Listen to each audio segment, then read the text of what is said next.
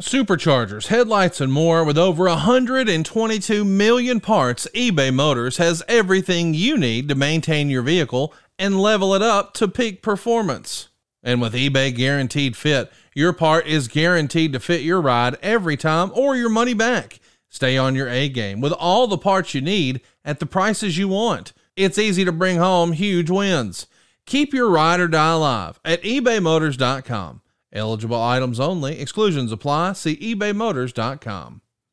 With threats to our nation waiting around every corner, adaptability is more important than ever. When conditions change without notice, quick strategic thinking is crucial. And with obstacles consistently impending, determination is essential in overcoming them. It's this willingness, decisiveness, and resilience that sets Marines apart. With our fighting spirit, we don't just fight battles, we win them. Marines are the constant our nation counts on to fight the unknown. And through adaptable problem solving, we do just that.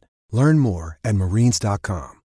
This episode is brought to you by Shopify. Whether you're selling a little or a lot, Shopify helps you do your thing, however you cha-ching. From the launch your online shop stage, all the way to the we just hit 1 million orders stage. No matter what stage you're in, Shopify's there to help you grow. Sign up for a $1 per month trial period at shopify.com/special offer, all lowercase.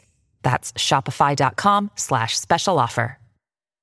Howdy, folks. This is good old JR Jim Ross. I want to thank you for downloading the Ross Report, and I certainly want to thank all the sponsors. We've got some great sponsors who make this possible every single week. He's considered the greatest broadcaster in wrestling history. Yes, sir! And now, WWE Hall of Famer Jim Ross, the legendary voice you heard calling every major wrestling match in human history, brings his famous friends to the podcast world. Nice! Welcome to the Ross Report. Yes, indeed, ladies and gentlemen, Slobber Knocker Audio is back on the air for the 197th time. I'm Jim Ross. Thank you very much for downloading our program. We got a good one for you here this week. A big double main event because we're going to have part 2 of my interview with Dave Batista. I think you're going to find it very eye-opening on many fronts. And I will not spoil the surprise, and there are no spoilers on this, sad to say. He says with tongue-in-cheek. I'm not a fan of spoilers. And also, for the first time, my dear friend, fellow WWE Hall of Famer, Jerry the King Lawler, will be joining me. And I was telling my producer, Andrew Ford, that the interview with Jerry would probably be much like a road trip and just sitting there and recording it. And I think we did that. I had no questions written down, and you'll hear it's really, I loved it.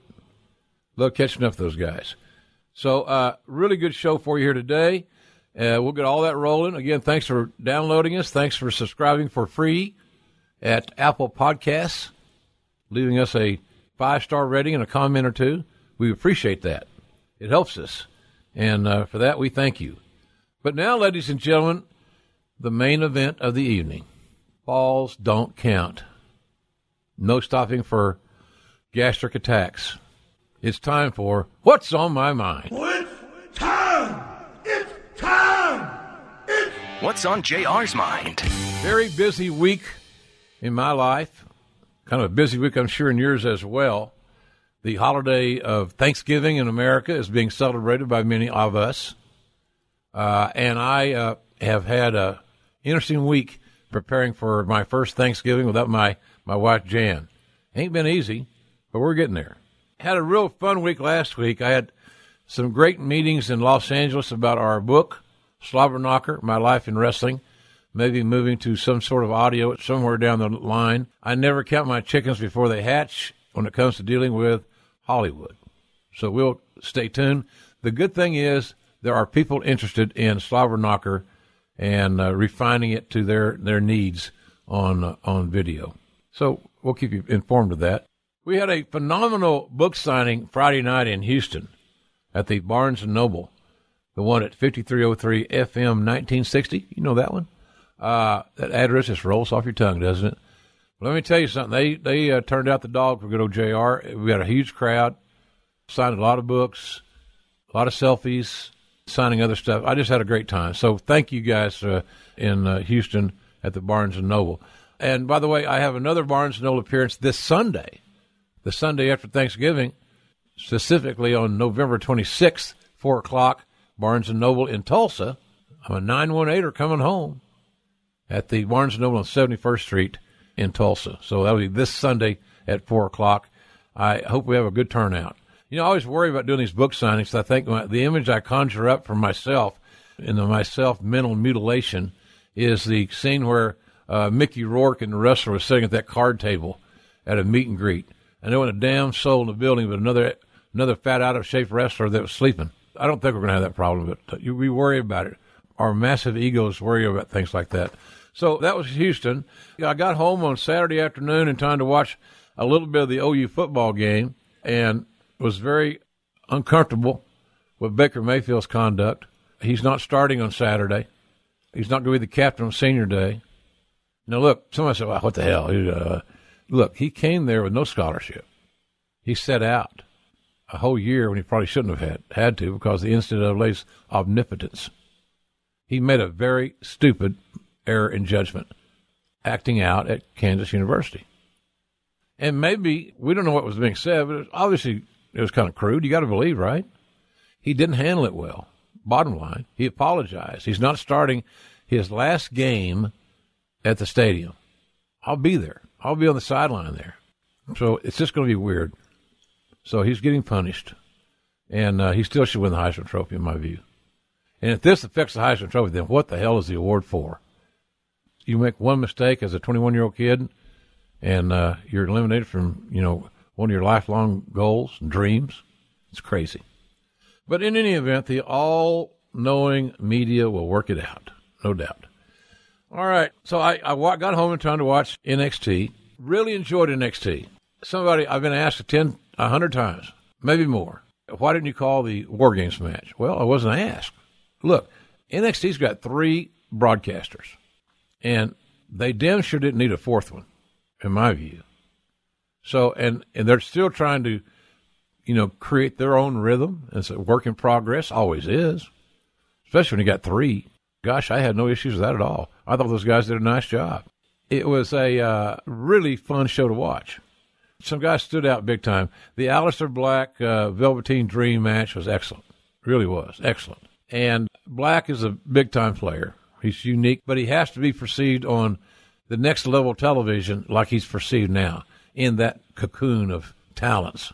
Stay in your box that you do really, really well, and don't worry about nothing else. Do what you do well a lot. Velveteen Dream was phenomenal. This kid has become, he became that character. He's taken ownership. I love that. He's bold enough and brave enough to step out there on the ledge. Athletic as hell. I was really impressed with him. And he's a product of my buddy Danny McDevitt's Maryland Championship Wrestling organization. They do good stuff there in Maryland. And Danny and his crew do a phenomenal job. One of the great indie promotions in the world. And a great school. I like the McIntyre-Almas match. I was shocked and saddened that the finish came as suddenly as it did because apparently Drew McIntyre has torn a bicep or tricep, some upper arm muscle injury. And if that's the case, and the MRIs, I don't have that information when I'm recording this, it could be a year. I exchanged some text messages with Drew, encouraged him all I could, and, let me tell you, here's what I told him. You've overcome bigger obstacles in your career. You left WWE, you ventured out on your own, you made it out there. You made it out there well enough, they wanted you back. So here you are, then you became the champion. You overcome more than a upper arm injury. So he'll do the work. He'll be back better than ever. He knows, he's got his game together now. He knows what he does well, and he's just a much better hand now by going out and wrestling those high-level talents in indie organizations around the country, around the world. So I'm sorry about that one. It took the glow shine off of it, and in any event. The women's match, in these multi-person matches, like a War Games, the traditional 5-on-5 tag at Survivor Series, we'll talk about that in a moment, you can't get multiple people over to the degree that if they're one of your favorites, you'll be satisfied with in a match where there's a lot of spotlight being shared. The goal in that match was to anoint Ember Moon. Wholeheartedly agree with it. She's special. She's a unique cat, no doubt about it. And I really like her work. Anyhow, I think she was really the star, and rightfully so in that match. But everybody else played their role well, and my hat's off to them. And by the way, I wanted to say Selena Vega is a big time bonus for her man Andre Almas, the new NXT champion. She's something that has that something extra that you look for in talents, the it factor, and she's very athletic, as you saw. Those of you that saw it on WWE Network, I like her. I think she's really got something. And I like the fact that it's a role that's not overpopulated, the advocate, manager, whatever role. So keep your eye on her. I thought Cassius Ohno got some nice stuff out of Lars Sullivan.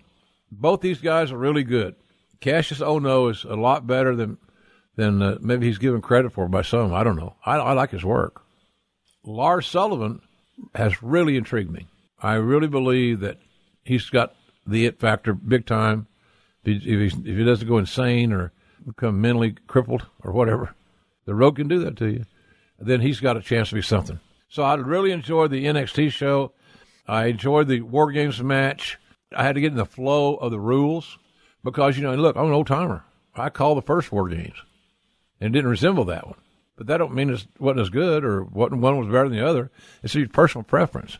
I didn't dislike the match. I had a hard time attacking the strategies and the story being told. But, Roddy Strong and Adam Cole, my God, it's amazing. Two of my favorite guys.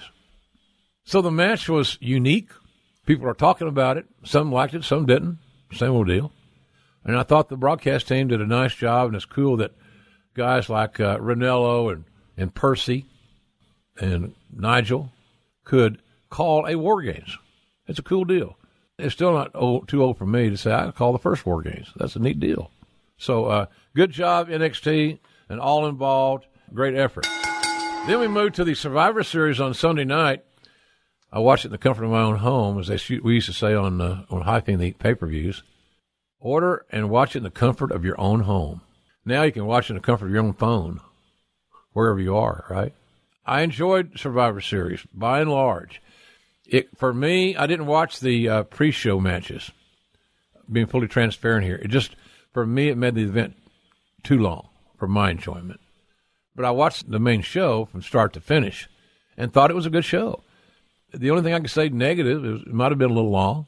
Some matches might have been timed a little different for my taste, but nonetheless, I thought all in all it was an excellent effort. I loved the Lesnar-AJ Styles match. I find it amazing that some people thought that Lesnar abused AJ the early part of the match, not knowing that all Lesnar was doing was setting up AJ's comeback. And if you're a broadcaster, you love the story of the comeback kid. You love the story of the guy that doesn't give up. He's getting his ass handed to him. He's getting bounced around like a rubber ball. But he didn't die. He didn't quit. He didn't sell his head down. AJ Styles is arguably the very best in-ring performer in the world. I said that here a long time ago. I said that before he even came to WWE, when I saw him at New Japan. He became one hell of a hand. And I love the promo the great Paul Heyman did. And Paul and I used to share a lot of passion with each other. Some of it was not always positive on some of our car trips. Like, you ignorant son of a, that kind of deal. Or you redneck, no good, okay, that kind of deal. But we had fun. And we tapped into each other's passion. And he knew my hot buttons. And AJ Styles is that guy that if he might be my number one pick if I had a territory. Because he's reliable. He's durable. He makes any match better that he's in. He makes every opponent better that he works with. I love the deal. Well, Brock Lesnar's never had a better match than he had with AJ. God, come on. I don't understand all of a sudden Brock Lesnar became a bad worker. I don't get that. Maybe I'm missing it. I don't know. But the match he had at WrestleMania 19 with Kurt Angle was pretty good stuff. Pretty good. So, hats off to AJ and Brock. Great game plan. chop down the big redwood tree, work on that knee, in other words, destroy the vertical base. You lessen the advantage of this monster that weighs 300 pounds. I even saw online where somebody pointed out the exact moment that Lesnar blew up, that he fatigued, that he was gassed. Boy, some smart people out there in the internet world, on the Twitter machine. I liked Shield and New Day. Good solid tag. Nice story. Right team won. And I enjoyed it. Sheamus and Cesaro against the Usos. 4 of my favorite guys in the territory. I really like the Usos where they came in their career. They've become really good heels, almost to the point of being too cool for some people's taste. You're almost swimming upstream when you think about it, when you're a cool heel and you're not really a villain. It's challenging. But nonetheless, I love the match. I thought they did a good job, and I really like the Usos.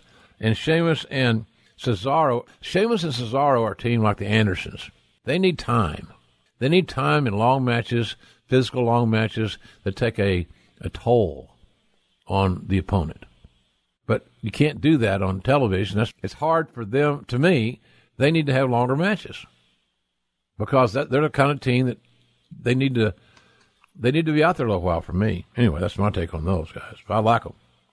Again, reliable, durable, bust your ass. The Team Raw versus Team SmackDown women's match was designed to get who over? Asuka. One of my favorites, Asuka. And I believe that her being undefeated is huge. Who else could say that right now? So keeping her unique, mysterious, her facial expressions when she gets seemingly potatoed is priceless. Remember, multi-people matches, you got to be specific on who you want to get over out of that group, and then in descending order of the other person's rub. So it was good. And I didn't get to see the pre-show matches. I was glad to see Kevin Owens and Sami Zayn back. I like them, and I haven't got Elias yet. I read a little review of his match, and I just haven't tapped into the character as much as I should, so that's my fault. The Raw main event, the traditional Raw tag match, Braun Strowman. That's the story. End of story, starting the story, it's over. That's it. He's the guy that came out smelling the best out of the Survivor Series match. He was the focus. That's what you got to do. If you're going to get somebody over, you got to don't go half-ass it, man. And they didn't half-ass it with this guy. So it was good. I've heard all kinds of critiques about T-shirts and all this other stuff. God almighty. Whew, it's crazy. So there's my thoughts on NXT and Survivor Series. Thought both were really solid matches. A lot of talent stepped up and distinguished themselves.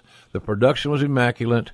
The announcing was really good, by and large. Hey, think about this, those guys on Survivor Series. 5-man table. A 5-man table. And if it had been me, in hindsight, by the way, I must add, I would have had Cole on the left side of the screen and Booker. They looked like little children at the kids' table at Thanksgiving, and they were down the line too much. And they're still the number one show. I know, they're trying to make parody. I get it, but they've been trying to do that for years. WWE, and I've been on both sides of that. Raw's a show, in a story. So I thought that the 5-man team was challenging to listen to from the standpoint of this. Not because I didn't like their voices, not because of what they were saying. Every time I heard a new voice, I had to stop and process, now who's that? So it took me away from the moment processing the audio I was hearing, because I was hearing 5 voices, and then the ambient sounds, and then the handhelds took up the talents. There was a lot of audio, and adding 5 voices to as the narrators made it a little bit challenging for me. But nonetheless, it was a fun show, good weekend. Like I say all the time, folks, good time to be a wrestling fan. Really jacked about returning to Tulsa on Sunday afternoon, 4 o'clock. As I mentioned, Barnes & Noble on 71st Street in Tulsa. I'll be there starting at 4 o'clock, signing books. And if you've got something else you want me to sign, you don't want to buy a book, you just want to come by and say hello or take a selfie, come on by. You ain't got to buy a book. I'd like for you to buy a book, but if you don't, that's cool. Coming by and saying hello means a lot. Look, it's holiday season. So do that if you can in Tulsa on Sunday. Then the following week, on Wednesday, November 29th, we'll be in the shadow of New Orleans, the home of the next WrestleMania, and we'll be in Metairie, at Barnes & Noble in Metairie, at 3721 Veterans Memorial Road. And by the way, check out jrsbarbecue.com, and on the homepage, I think there's a thing that says events. Check that out, and it tells you everything you need to know about where we're going to be in the next few weeks. So more on that before we go off the air, but Tulsa this Sunday, and then New Orleans, Metairie, Louisiana, more specifically, the following week. A couple of thoughts. One that came out watching Braun Strowman. I'm really high on Strowman. I think could be an amazing attraction. Underscore what that means, attraction. I don't see Braun Strowman as a weekly television character. I think he will keep his uniqueness. You will see him sell less. You will see him take less bumps. You will see him stay stronger more often than not in all aspects if you see him on a reoccurring basis. Now, I don't know if I'm saying he should keep a Brock Lesnar schedule. Lesnar did work more events this year than was perceived. But somewhere in that range of talents that, he just doesn't need to be on every TV show or on every Raw. But I really like what WWE has done. He was a star of the Survivor Series, that last match. Some people thought some of the other guys got eliminated early. It was a bad timing, bad booking. We can always say that after the fact. I find it somewhat embarrassing for some in the media. We're critiquing all kinds of stuff, and mostly booking. I don't understand why these 4 guys got eliminated early in the Survivor Series. Well, that's what was called for. And that's what they felt like they needed to do to get to the end game of featuring Braun Strowman. And the reason Triple H took the fall was not to get himself over. It was to set him up to get his ass handed to him by Braun Strowman. And they check this as your box. And if they wrestle at a big event, I will promise you Braun Strowman will look very, very strong. So until we chat again, ladies and gentlemen, that's what's on my mind.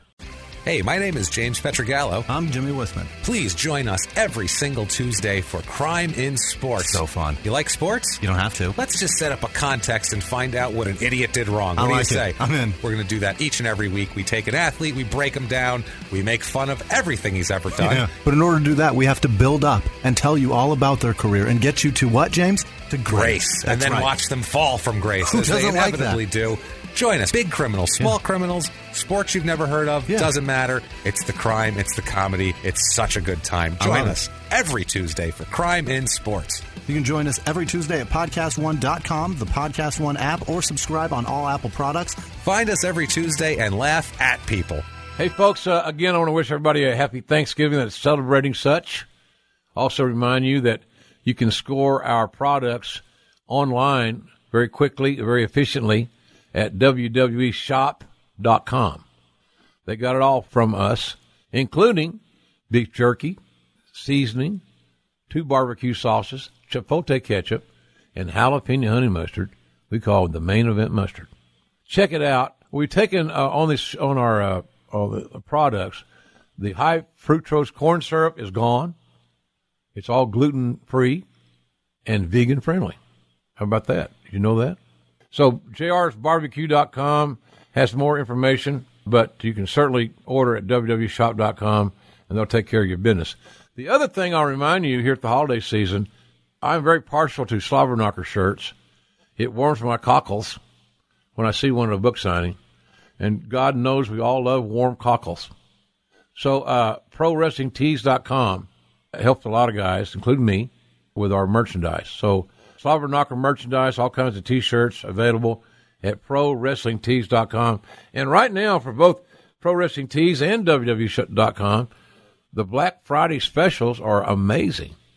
I think at WWE, if you spend $30, you get free standard U.S. shipping. So not a bad deal. Check both of them out, and we appreciate your support, as always, on our barbecue products and our shirts and all kinds of other gimmicks that we sell at our gimmick table. The Ross Report. This man deserves no introduction, so you'll not get one on this program. He knows he's always welcome. Where have you been so long? You're the busiest guy I know that doesn't need to be busy but likes to be busy. Jerry Lawler's with us, ladies and gentlemen, so let's hear it. Thank you, JR. You're right. I'm the busiest guy to accomplish nothing that I've ever seen. I don't ever to get anything done, but I'm always doing it. Well, you're not really. So I don't know. You're not really a ne'er-do-well. A ne'er-do-well. Yeah, my favorite, one of my favorite lines of all time you used on me was when you said, and here he is, ladies and gentlemen, Jerry Lawler, if that is indeed your real name. I loved it. Oh, God. You look like Bruce Wayne from Stately Wayne Manor. Yeah, right now I'm sitting there, I have my Clark Kent get up on. I have a Superman hoodie and my Clark Kent glasses, where I can try to be incognito. Some children never grow up, ladies and gentlemen. Yeah, don't do it. If you're a child, don't grow up. It's a trap. Damn right. And the other thing is, nobody's going to notice a mature gentleman, wearing a Superman shirt. Hey, it doesn't draw any attention whatsoever. None whatsoever, ladies and gentlemen. Plus, you're with Lauren, and she's going to attract an eye or two. So right. Nobody looked at me. Yeah. So anyhow, I'm looking forward someday, and I know I've been invited, so it's not your fault. It's mine, schedule-wise. I want to come visit King Jerry Lawler's Hall of Fame Bar and Grill, 159 Beale Street, ladies and gentlemen, in Memphis. You'll oftentimes see King there, as a matter of fact, but... As a matter of fact, you will. Yeah. Cooking or bussing tables or something. You never know what I'm going to be doing there. Yeah. Hey. You know what, JR, I just sent out, you and I both tweet a lot. I think I may tweet more than Donald Trump. But anyway, we both tweet a lot, and if anybody's listening out there and they want to add me as a follower or follow me or whatever, it's at Jerry Lawler. Yep. But I just somebody took this really cool picture. I don't know who, but it was up on a Twitter or something. Anyway, I took a screenshot of it, and it was just a picture of, like they were standing like right in the middle of Beale Street and just shooting down towards the end of Beale Street, and the big neon sign with the name King Jerry Lawler's Hall of Fame Bar and Grill was there, and then right next to it was B.B. King's club right next to that and everything. It's just, and I sent out a tweet that said, I still am amazed when I see my name on the world famous Beale Street, because Beale Street really is, as far as Memphis, Tennessee goes, it's like Bourbon Street in New Orleans. It's world famous. It gets 5 million tourist visits a year on that street. Man. So, and to show you, put it in context, Elvis Presley's Graceland, 800,000 a year. Wow. And we get 5 million visitors down on Beale Street. That sounds like a great opportunity to market your product, It's a great location. Well, yeah, what we do there, of course, it's all about, when you have a club on Beale Street, it's all about food and fun and live music and all of that sort of stuff, which we do. But, and then basically when you say market your product, basically the theme of it, we took it from club that was in there a little more than a year ago when I first got it, it was just kind of nondescript. It didn't really have any theme to it. Where, when you go in B.B. King's club, you're in a place that's the home of the blues. There's this guitar, Lucille, hanging on the wall, and all that. It's just all about blues and music and that sort of thing. Well, naturally, King Jerry Lawler's, we made the entire motif is all about Memphis wrestling.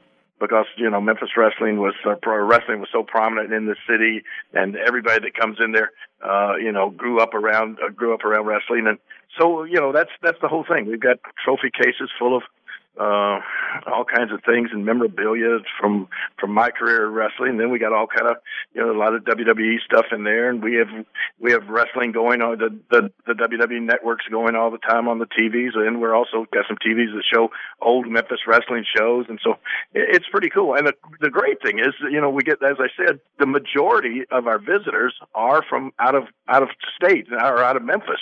So they're tourists, and the response that we get when they come in and see, all the wrestling stuff is just great. Because it is different from everything else on Beale Street.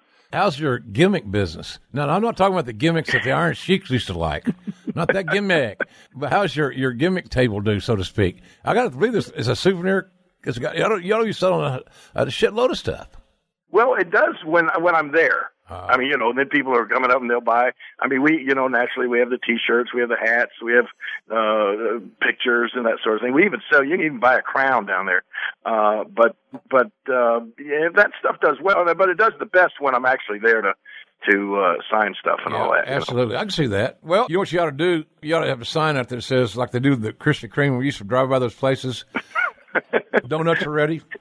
Right, hot donuts. Yeah, King's here. King's here. King's here, that's right. That's a good idea. A lot of those people have the little flashing open sign, but you see it with a little flashing neon sign that said King's here. Jerry's here. Get to work on that right now. I see your influence on your menu. Yeah, it's good. I did name a lot of the stuff in there. But you know what's the funny thing? And I'll be honest with you. This is probably not the best plug for the place, but and you know this to be a fact, JR. I'm maybe the only guy in the wrestling business that you know of right now that has never even tasted not one sip of beer, wine, whiskey, or any kind of alcoholic beverage. Never in my life. I know. And so for me to wind up owning a bar is just it's a little far out there. And the other thing that you know this too, JR. I mean, I hate to be around drunks, and it seems like invariably when you own a bar and after late at night, you're going to be around drunks if you're in there. Bingo. And so it's that may be one of the reasons that when I do go in there, I usually go early in the day. And, of course, in the daytime, it's like just a normal restaurant, kids and families and everything invited and that sort of thing. And that's all cool. But the later you stay at night, sometimes people get a little out of line. Yeah. And so, there's funny drunks and there's mean drunks. That's right. Unfortunately, I mean, I can't say this, though. I really have had no problem with mean drunks. And, well, I take that back. One time Lauren got attacked, and we had quite a little brawl. We tried to throw this lady out, and she just wound up attacking Lauren, and that was quite the scene. Who went over? Who went over? Well, let's see. I think the police said it was a draw. Oh, well, good. So you don't have to have a return to decide it then. No. Just let it go. The girl that did the attacking and the hair pulling wound up sitting in the police car for about an hour, but then Lauren decided not to press any charges or anything, so everybody went home happy. Oh, good. God bless. Well, Lauren wasn't happy, but the girl was happy. She didn't have to go to jail. Yeah, no kidding. You don't want to go to jail in Memphis or anywhere else, actually, but Memphis included. I like the menu. I'm hungry for a lot of things I'm looking at right now, but could you not have found a picture of yourself that wasn't so damn hairy? There's a hairy man. I get people saying that all the time, and you look like you're wearing a sweater. Yeah, what are you doing there? It's like, I don't know. Early in my career, and I'll tell you another little story about this. I've told you before, but haven't told many people. I was never into manscaping or even worry about grooming your chest hairs or shaving your back or even shaving under your arms or anything like that until, and it's so funny, until I got around Hulk Hogan. And one day Hulk and I are sitting in the locker room, and I look over, and you've seen those like long shoe horns that they make out of plastic where you could put it, you help get your shoes on while you're standing up. Yeah. You ever seen them? Yeah. Well, he had one of those long shoe horns, and he had like a twin blade razor taped to the bottom of it. And I'm thinking, what the hell is that, right? And then all of a sudden he goes over to the mirror and he turns around and he starts, he's shaving his back with this razor taped to this long shoehorn. And so I said, well, I'll be damned.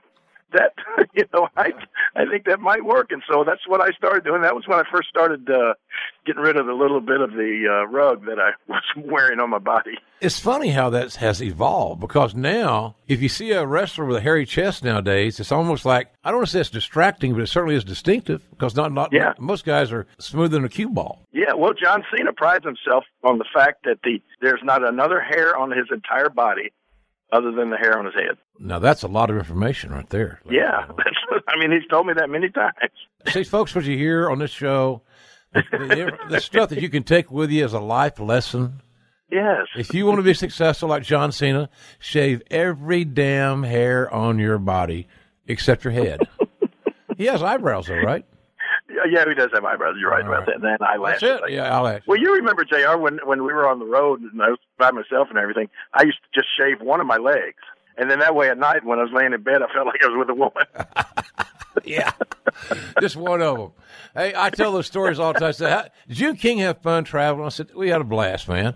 Because we knew, especially when we did those double shots, where you would do a pay-per-view on Sunday, and you knew what was ahead on Monday: chaos and edginess and angst and all that stuff by everybody, because everybody's kind of got a little I don't want to say jet lag, but you got to regenerate your batteries here in 24 hours. Yeah, it was like you couldn't have. I mean, it was just to put it in simple terms, it was like a letdown. Yeah. You built it up, boom, blow off, and then it's all of a sudden you realize in your mind, whether you like it or not, we got to start over from square one and try to get back to where we just were yesterday. I am looking at the other king's favorite sandwich.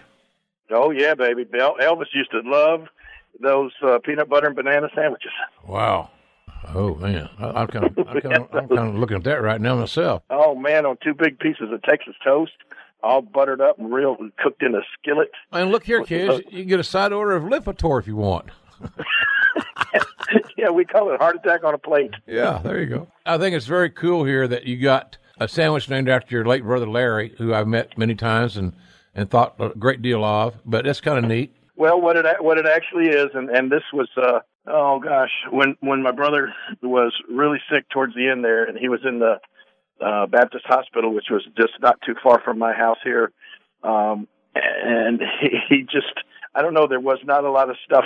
Of course, the hospital food was just, he thought, awful and didn't like it and everything. And there was a restaurant named Huey's that's right here, right really almost at the corner of my street here. And they were famous for a sausage and cheese plate, as is the Rendezvous and a lot of the restaurants here in Memphis. But that became like one of the things that Larry craved. I mean, it was like one of the only things that he just enjoyed eating, there towards the end. And so, we put that on the menu, just a Larry Lawler sausage and cheese plate. Yeah, it's cool. So it was just, I like that. And of course, if I was there, now I'm watching my carbs, I would probably have the barbecue pork salad. Yeah, if you're trying to watch your carbs, that would be the thing to have. Right, looks good. If you're not trying to watch your carb, the things you need to have. Do you see on there? We're the only place on Beale Street that serves these, and maybe the only place in Memphis that I know of. Deep fried ribs. What the hell? Yeah, holy fried ribs. Oh. I mean, it's like our barbecue ribs are awesome, and they're so juicy and moist and tender and everything. We take those juicy, moist barbecued ribs, and then batter them and dip them in and fry them. And I'm telling you, JR, you never had anything like it. It's unbelievable. I'm getting ready to slap myself here in a minute. We ought to have a cooking show. I just had another idea. I'll work on that. JR and the King on the road cooking and eating. Come on in. And what if we did it with fans and they invite us to their home and we use their kitchen?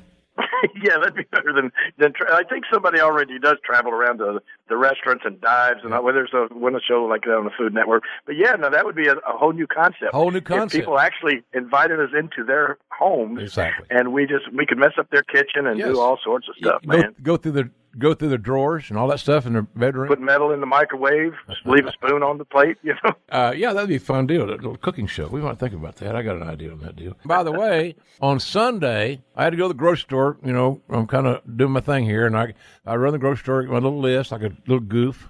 I can't find this, and I got to look at the labels, see how much carbs this has got. And do people come up and always surprised to see good old JR shopping in the grocery store? Yeah. Hey, you JR? No, I'm not. I don't know him. I don't like him anymore. I got to do this carb counting thing, but I'm a foodie. I'm a foodie at heart. But it's kind of an adventure for me to get off these carbs. I know exactly how you feel. That's when I tried that diet. That's the only diet that's ever worked for me, is cutting out the carbs. And one time, the first time I ever tried it, you remember years ago, the WWE brought that nutritionist in, and they were going to hire a nutritionist to be on the staff full time. And then this guy sat me down, and he made it so simple the way he laid it out. He said, "Look, here's the whole concept of how your body and your metabolism works. You want to burn off the fat that's on your body, right?" And I said, "Yeah."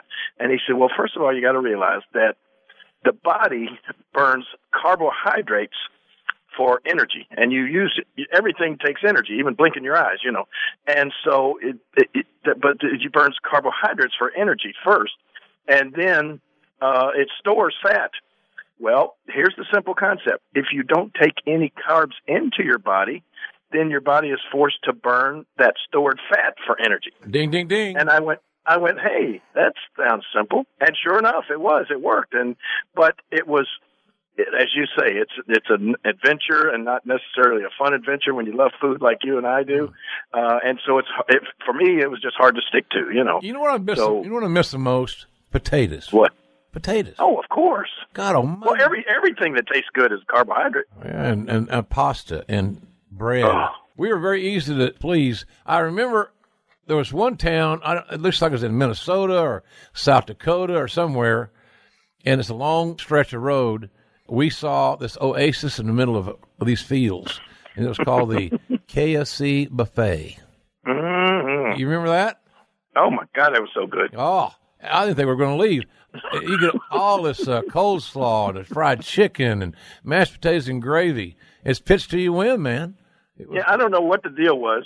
Been to KFC or eaten there a million times, but that was the first time we had ever seen a KFC buffet. Oh, yeah, we were lucky, man. And there was all of that chicken laid out. Oh. Crispy, extra crispy, regular. It was just everything was there, man. The mashed potatoes piled up with that gravy. Here's the thing, folks. King's driving as always. I'm riding shotgun. I read the scores out of the USA Today or whatever, just passing the time. He controlled the radio and the steering wheel.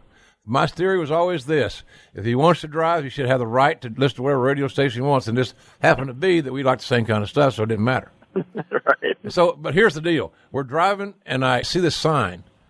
And I look at him, and he kind of picks his eyes over at me, and I said, did you see what I just saw? I think I did.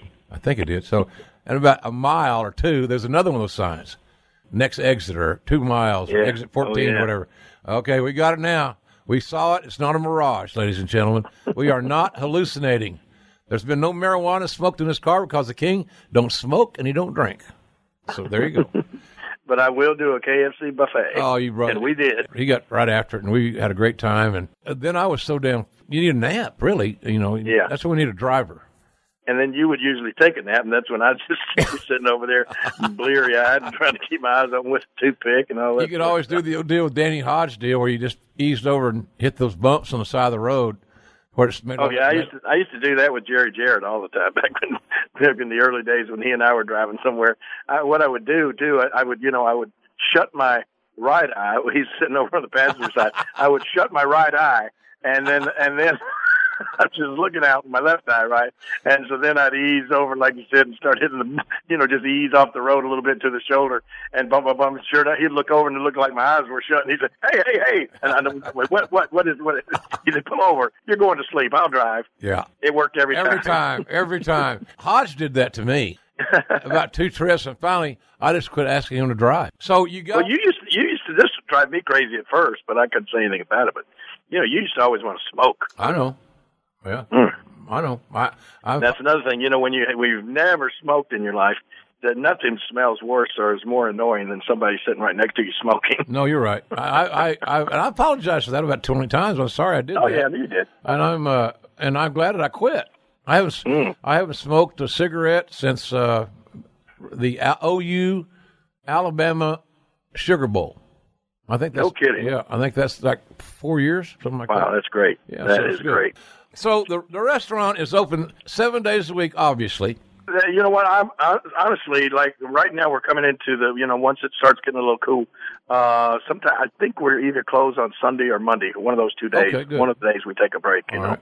If somebody's listening here, and a lot of them are, that don't live or around Memphis, they can go to your website, the grill's website. What's the website if I want to go see when you're open and what's going on? I think it's JL Bar. I think it's JKLBarbeal.com. Couldn't you think of anything simpler? I didn't do it. You know that. God, Jerry. All right, we're going to get that. No. We're going to find that before we get through this, and I'll make sure and plug it anyway. So check that out, folks. I know my barbecue restaurant is JLBBQ.com. Yeah. Now tell me about your diversity there. You got the nightclub / restaurant on the heart of Beale Street. Now, right. What else have you got rolling down there in Memphis? Because I'm telling you, I believe that if my exit had not been closed, and now that I got this show, and social media is such a player in our marketing lives, that my place would be kicking ass right now. But, that's not the way it worked out. So what are you doing outside off Beale Street? I want to know about that. I'm interested in that. Well, this Beale Street, of course, is downtown Memphis, and it's right on the Mississippi River and everything. And so there are a lot of cities that are sort of built like that. The city of Memphis is just right down. It borders the downtown area, borders on the Mississippi River, and across the river is Arkansas, and then it also borders on the northern border of Mississippi. So the only way that Memphis could grow was out east. And really everything, the city has just grown and grown and grown, but it's all out east, or it's spread down into Mississippi too, and some over in Arkansas. But if you live in Tennessee, you go out east, and out the first eastern suburb that you came to that was basically outside of Memphis was Germantown, and was always a really nice area. And there's Germantown Parkway is the name of the big drag that has every city has one of these places that has all the big mall at one end of it, and then every kind of eating place and every kind of car dealership and all of this kind of stuff all up and down Germantown Parkway. That's what that is. So we found a spot and we put in a barbecue restaurant, right? It's located in a little strip of stores. There's a Moe's restaurant right in there, and then there's some other eating place in there, like a Subway shop or something like that. But we're right out in front of a Super Target and a Super Walmart. So there's a lot of traffic, and Germantown Parkway just gets millions of cars a day up and down it. So it's a great location, and we opened up Jerry the King Lawler's Memphis Barbecue Company. And now it differs from the bar and grill. We don't serve alcohol. It's just basically a fast casual, barbecue restaurant. Mm-hmm. And so we have a good little diverse menu, and they're sort of named after wrestlers or wrestling moves and that sort of stuff. And the cool thing about it is, I don't care what you order, whether you order ribs, pulled pork, or the whole ball of wax, which we call the Big Red Splash, which was named after, you remember the wrestler Big Red? Yeah. Our marketing department, or our advertising agency, they just took a bunch of old Memphis programs and they went through and they saw these different names that weren't necessarily, these guys didn't really know that much about wrestling, but they just pulled out some names that they thought sounded interesting and stuck them on some of our products, So the Big Red Splash, which was Big Red's finishing hold where he'd jump off somebody off the top rope and splash them. And so they named our biggest meal, the Big Red Splash. That's where you get like 4 ribs, a big pile of pulled pork, a big pile of brisket, a big pile of barbecue chicken, and a big pile of smoked sausage. Oh, hey, I like. And like 3 sides, and it's huge. It's more food than 3 people could eat. Is it for one guy? Yeah. Yes. Wow. And also, but the cool thing about our place is what I love about it. When you walk in the door, you walk right up and you order at the counter. Tell the girl what you'd like, and from the time you order, you'll be putting your food in your mouth within 4 minutes. Wow! So it's like it's not a place where you're going to go in and sit down and wait and everything forever. So it's very fast, it's casual, and we got some old wrestling playing on one of the TVs in there, and all the walls are wrestling motif and pictures and all that sort of stuff. I love that. Well, obviously, I love it. That's kind of our idea. For what here in Oklahoma we're going to do. I didn't have enough of my stuff because I didn't have the career you had, certainly, and certainly not as diverse. So we had a lot of the boys, including yourself, donated stuff, and we put it in our restaurant. And now I got a storage unit full of stuff from two stores. So plus Jan's stuff. Jan had this massive Marilyn Monroe collection and Fleetwood Mac and the Soprano stuff. And of course, Mickey Mantle and John Wayne, big time. Big time. Well, I had the same thing with all this. I've collected Coca-Cola memorabilia and Cleveland sports memorabilia and Lauren with the Marilyn Monroe as well, and Norman Rockwell and art and all this kind of stuff. So I was so glad that the place down on Beale Street came along because I got to shut down about 3 storage units when I took all the stuff out of there and put it on the walls in the place on Beale Street. Outstanding. So one thing we were talking about following and getting information. Here's what I would do for you. Tell you guys, just follow King on Twitter at Jerry Lawler. Yeah. It's that simple. At Jerry Lawler, and he will. He'll keep you updated on where he's going and what he's doing. Us old dogs have learned to hunt in a different way. Yeah. But tell me if I'm wrong, Jerry, but if you're not involved, if you're doing what we do or selling our goods and services, et cetera, and we are not looped into social media, you're probably not going to be successful. Oh no, you're dead in the water if you're not on some sort of social media now. And it's amazing to me. It may not sound like a lot to a lot of people, but you know, I know you got way over 1 million. I've got 1.3, almost coming up on 1.4 million followers now. And you know, that's a lot of people that every time you tweet out a message to, it's gonna be available to be read by all of those followers. It's going to pop up on their feed. So that's a pretty strong vehicle to get your message out there. And then one of the things that I didn't ever think about, but of course Lauren is bigger into Instagram than I am. But I do still post some stuff on Instagram now. When I realized, I looked on Instagram and I don't even remember starting or opening the account, but I've got almost 300,000 followers on Instagram. Wow. So yeah, you know, and all of a sudden you put a picture of me and you or something, and the next thing you know, you look at an hour later and it's got 2,000 likes. So you know, people are looking at that stuff. Bless their hearts. Yeah, I'm getting a lot of questions about, and I'm sure you are too, about the 25th anniversary of Raw coming in January. You know, I fully expect that you and I will be involved in some shape, form, or fashion. Don't know that. I'm assuming. I don't know how you would have without sounding so egocentric that Monsoon would say, don't break your arm patting yourself on the back. Yeah. But how in the hell would you have a 25th anniversary of Raw and not include you and me? I don't know how you'd book that. Trust me, they could do it if they want to. You know that. Yeah, you're right. Yeah, you're exactly right. But I think that in recent years, it seems like WWE is embracing the alumni, so to speak, and us guys that work a kind of a part-time gig there, part-time, a certain number of dates, whatever. I think that's a good thing, and I think we're going to see more of that going forward because, man, they keep clearing televisions. I can't believe the amount of TV they produce. And the only way that network's going to work, Jerry, in my view, is some original programming ideas got to get hot.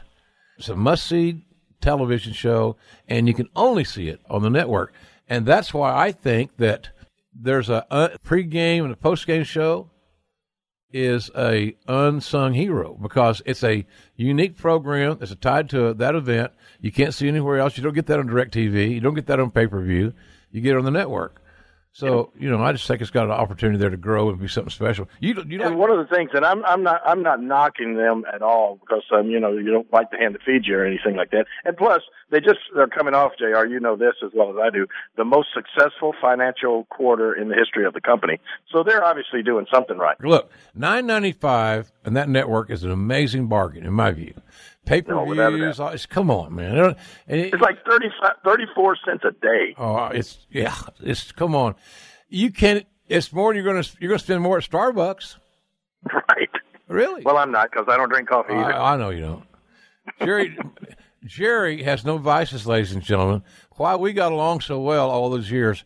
I was a smoking, drinking, farting fool. And I didn't do any of that stuff. You didn't do that? Well, maybe the farting. Yeah, crack a window. So are you happy with where your investments are in Germantown and Beale Street? I know they're different entities serving different audiences, but do you see them both? Are they growing at a level that you're comfortable with? I guess what I'm asking. And because I don't know how their business is right now for eateries. It's always challenging. You know that. Oh my gosh, it's very challenging. And there was just a big story in the local paper here last week about how Memphis, in basically all over the country, but Memphis in particular, is, I think they call it over-restaurantized. I mean, we got one street here, Summer Avenue, just right over here, not far from my house, which is an old street that's been around forever, and people don't even, I mean, most of the population has moved out to a newer area and everything, but just that Summer Avenue has 57 restaurants on it, God, on that one street.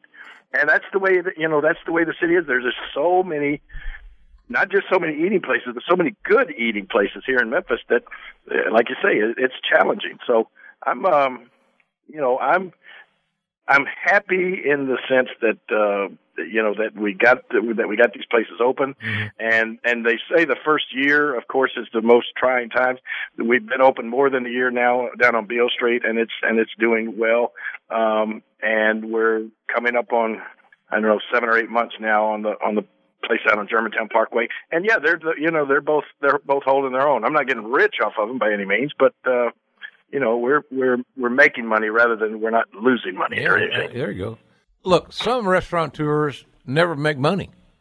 They lose. Right. They lose from day one and never catch up. So look, I believe that after a year, if you got to be prepared to break even, maybe lose a skosh the first year or so. If you can't afford that, then you shouldn't be in the business. Right. That's like the same thing I used to talk to Bill Watts about, and he acquiesced and understood. It makes all the common sense in the world. If you're a promoter and you're selling a ticketed event, if you can't afford to have any advertising budget, you will never be as successful as perhaps you could be. Right. Especially today when the damn attention is so fragmented, Jerry. Golly, it's hard. It's hard. And like you said, Memphis has got it's an amazing city for a lot of reasons. It'd be fun for folks to travel there, visit there. The Heritage Sun recording studio where you and I have been there. Elvis's home, Graceland, obviously. So it's all good. You can see the birthplace of Jimmy Hart, things like that's cool. Baby. Yeah. But anyway, the other thing. They just saved the other day, they just had a story here where they were going to tear it down, demolish it. The birthplace of Aretha Franklin. Really? Yeah. Wow. It's just a little two-room house. Is she still alive? I know she don't live there, but Aretha Franklin is still alive. Remember what a pain in the butt she was at WrestleMania that year? Yeah. Oh my gosh. The biggest, way past her glory days, but still the biggest diva that we had ever seen. Yeah. Very high maintenance. Yeah. Aretha Franklin. Miss Aretha. But yeah, there's a lot of stuff here in Memphis to see and do, and they can watch your TV show, your new TV show too. New TV show that that started this past Saturday, and it's the concept that you and I have talked about a million times. What do we hear the most? Man, I sure miss those old days when wrestling used to be on every Saturday morning on the local station here. Yep. Well, there's what we're going to do. We're going to come back and we're going to re-show those old Saturday morning shows that we used to watch every week here in Memphis, and we're going to. Do you remember? I loved this concept when it was on I don't know if it was on Sci-Fi or whatever, but it was the Mystery Science Theater. Do you remember that? Yeah, absolutely. Where they'd show an old B movie, and these three guys, it was a guy and two little robots or something, and they would all come into the theater, and you'd just see the silhouette of the back of their heads, like they're sitting on the row of seats in front of you watching this movie, and they're talking throughout the whole movie.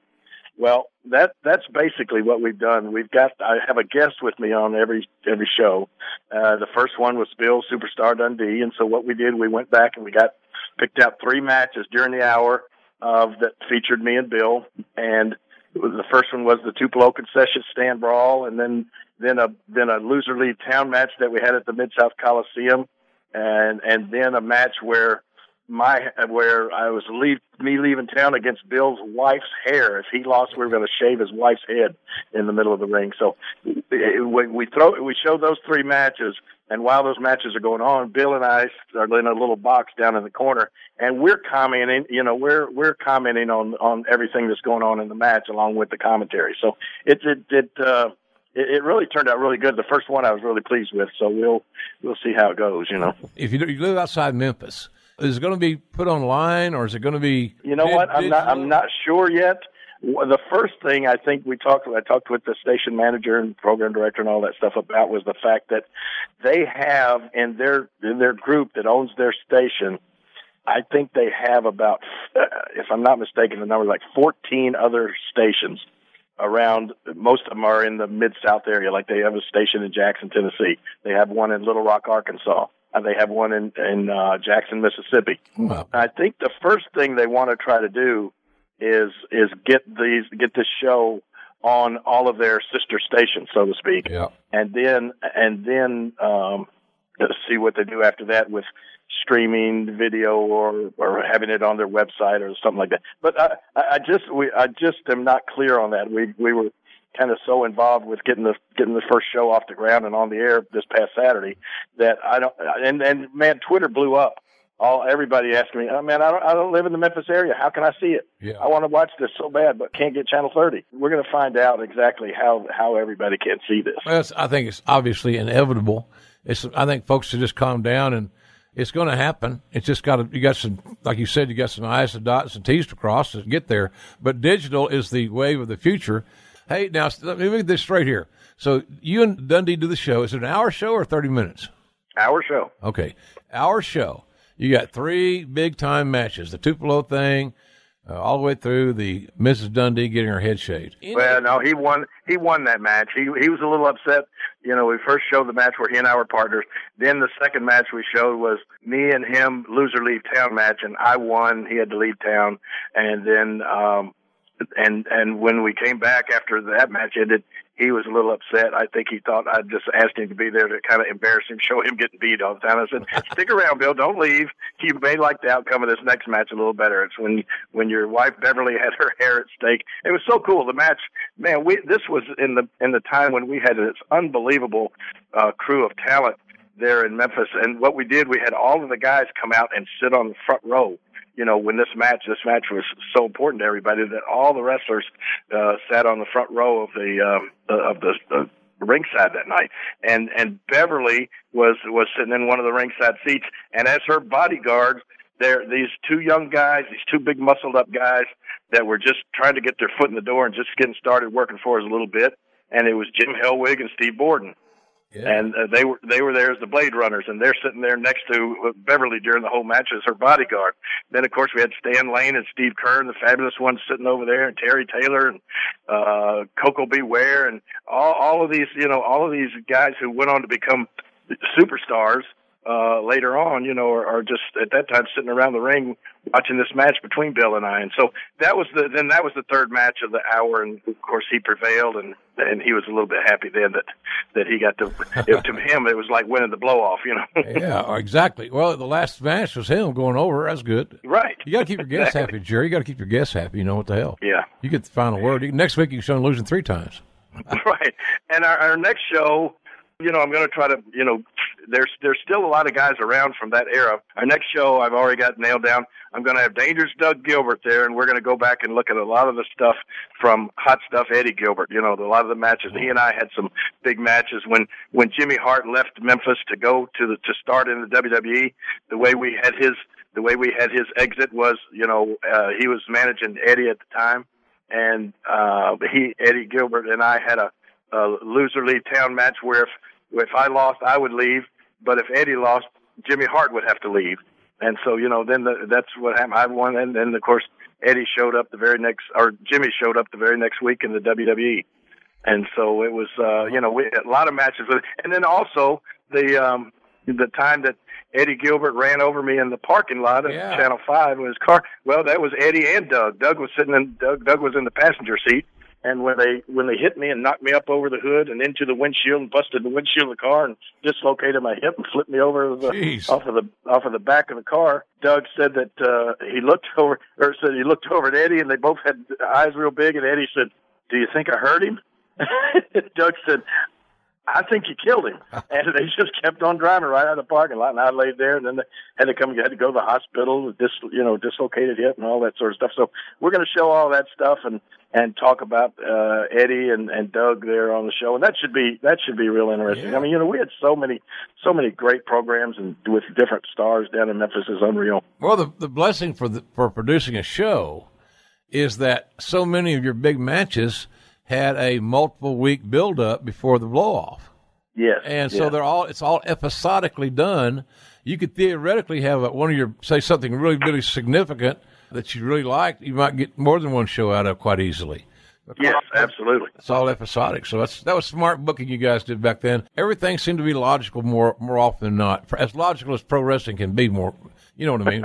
Well, right. Like the Christmas Monster or the Christmas Creature. That now, you know what? My son Kevin actually came up with that idea for Glenn Jacobs and created the Christmas Creature. And of course, Glenn, that may be his least favorite moment in his career. He doesn't even like to ever hear anybody mention that or talk about it at all. But before he was the dreaded Isaac Yankem in WWE as my dentist, he was the Christmas Creature down in Memphis.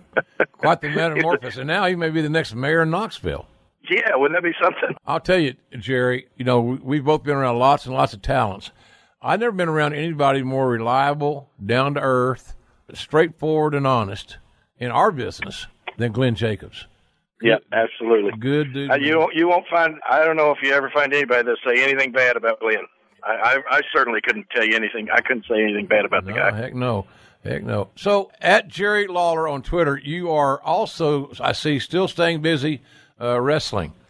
Is that still wrestling, man? I just wrestled this past weekend. I wrestled right near Chattanooga. I wrestled in Cleveland, Tennessee, on Friday night, and then I wrestled in Canton, Georgia, on Saturday night.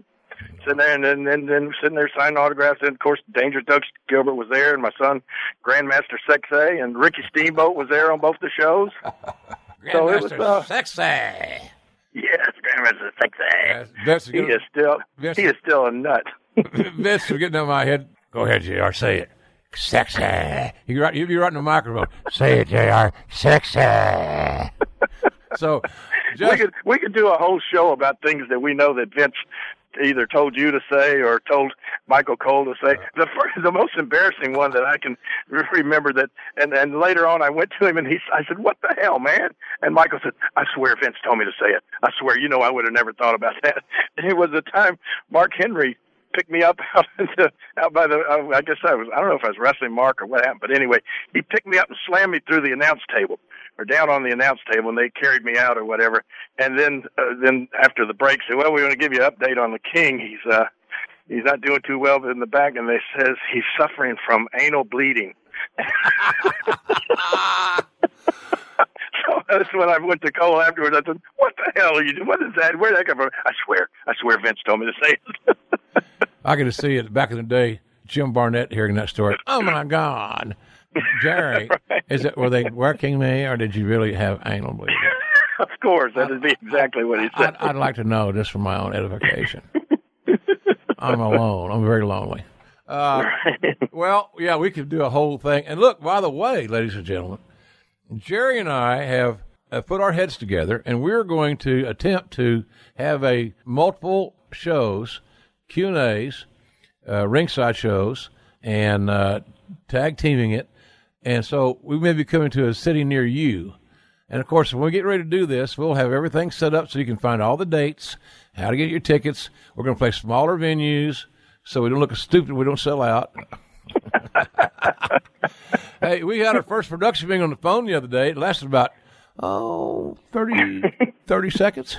Yeah, we always do those long production meetings. Long as I said, "Hey, Jerry, here's what I think we could do. What do you think of this? Bing, bing, bing, bing, bing. That'll work. Okay. Meeting over. Meeting adjourned. Here we go. Next item up for bid on The Price is Right." That'll do it for this week. Part 1 of Jerry the King Lawler. A whole lot more to come next week here on the broadcast. And coming up momentarily, we'll have Part 2 of our amazing interview, not because of me, because of Big Dave Batista, Part 2, coming up momentarily, right after we thank one of our great sponsors. They're here every week, and I certainly appreciate that. I appreciate you guys using them because they are the best. It's TrueCar. Well, folks, there's something about TrueCar that a lot of folks just don't know, and that's that TrueCar can also help you find a used car. Some of our budgets are just more suited in this day and time for transportation of the pre-owned type, right? So if you're going to go that route, and a lot of folks do, remember that there are over 700,000 pre-owned vehicles available from TrueCar certified dealers nationwide. 700,000. Good Lord. Whether you're looking to buy new or used, TrueCar gets you upfront pricing that empowers you, letting you see what other people paid for the same car that you're looking for and what a fair price is and is not. Helps you feel confident. Don't walk on, like Ernie Ladd would say, all a cabbage, all head, no rear end. And with TrueCar, you can connect with a local certified dealer of your choosing to make the process quick and easy. You don't hear those words many times in a sentence regarding buying a car. Quick and easy. So when you're ready to buy a new or a used car, visit TrueCar to enjoy a more confident car buying experience. What say you, Gordon? Well, some features, JR, are just not available in all states, but thank God, Jen is.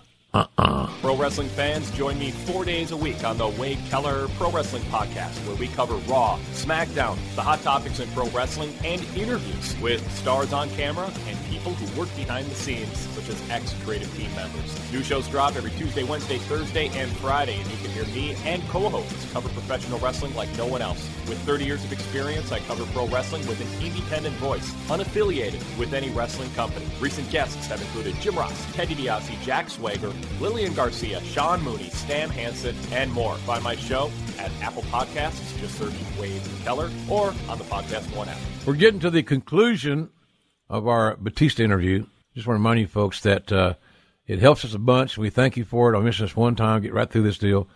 Hit that subscribe button at Apple Podcasts for the Ross Report. And if you do, it's free, first of all. You never miss an episode of our program. New episodes will be automatically delivered to your phone or tablet as soon as they are released on Tuesday nights at 9 Eastern, 6 Pacific time. And be sure to leave a 5-star rating. Why not? And a review at Apple Podcasts. Big help, folks. We appreciate it. This is the Ross Report. Did you develop a good relationship with Vince earlier than later? Or if you had to do over again, would you have waited, or had you done it quicker? Because to me, and you know this, right, having your relationship with the old man is pretty damn crucial. It really is. You know, it was a perfect timing for me because, you know, if I had done it any earlier, you know, when it came time to argue with Vince, which, you know, sometimes I did, and I pissed him off a lot. I pissed him off to the point where he actually said to me one day, he said, "You know what I want to do right now? I want to slap the shit out of you." I couldn't believe he was saying this to me. I was like, man, all I could do was laugh, and he just got more pissed. But I think it got to the point where I think Vince knew that I was in it for the right reasons. I think he knew that I wanted to be there, and I was good for the company. I was a company guy. So I think it was the right time. If I had done it any sooner, then, I may not have had a job for that much longer. Well, the key I tell a lot of guys, I said, here's the thing, man. Don't give the company or any company a reason to not want to do business with you. Right. And secondly, when you get into WWE, and without forcing it, organically have some sort of relationship. Right. If it's, hey, Vince, how you doing? Right.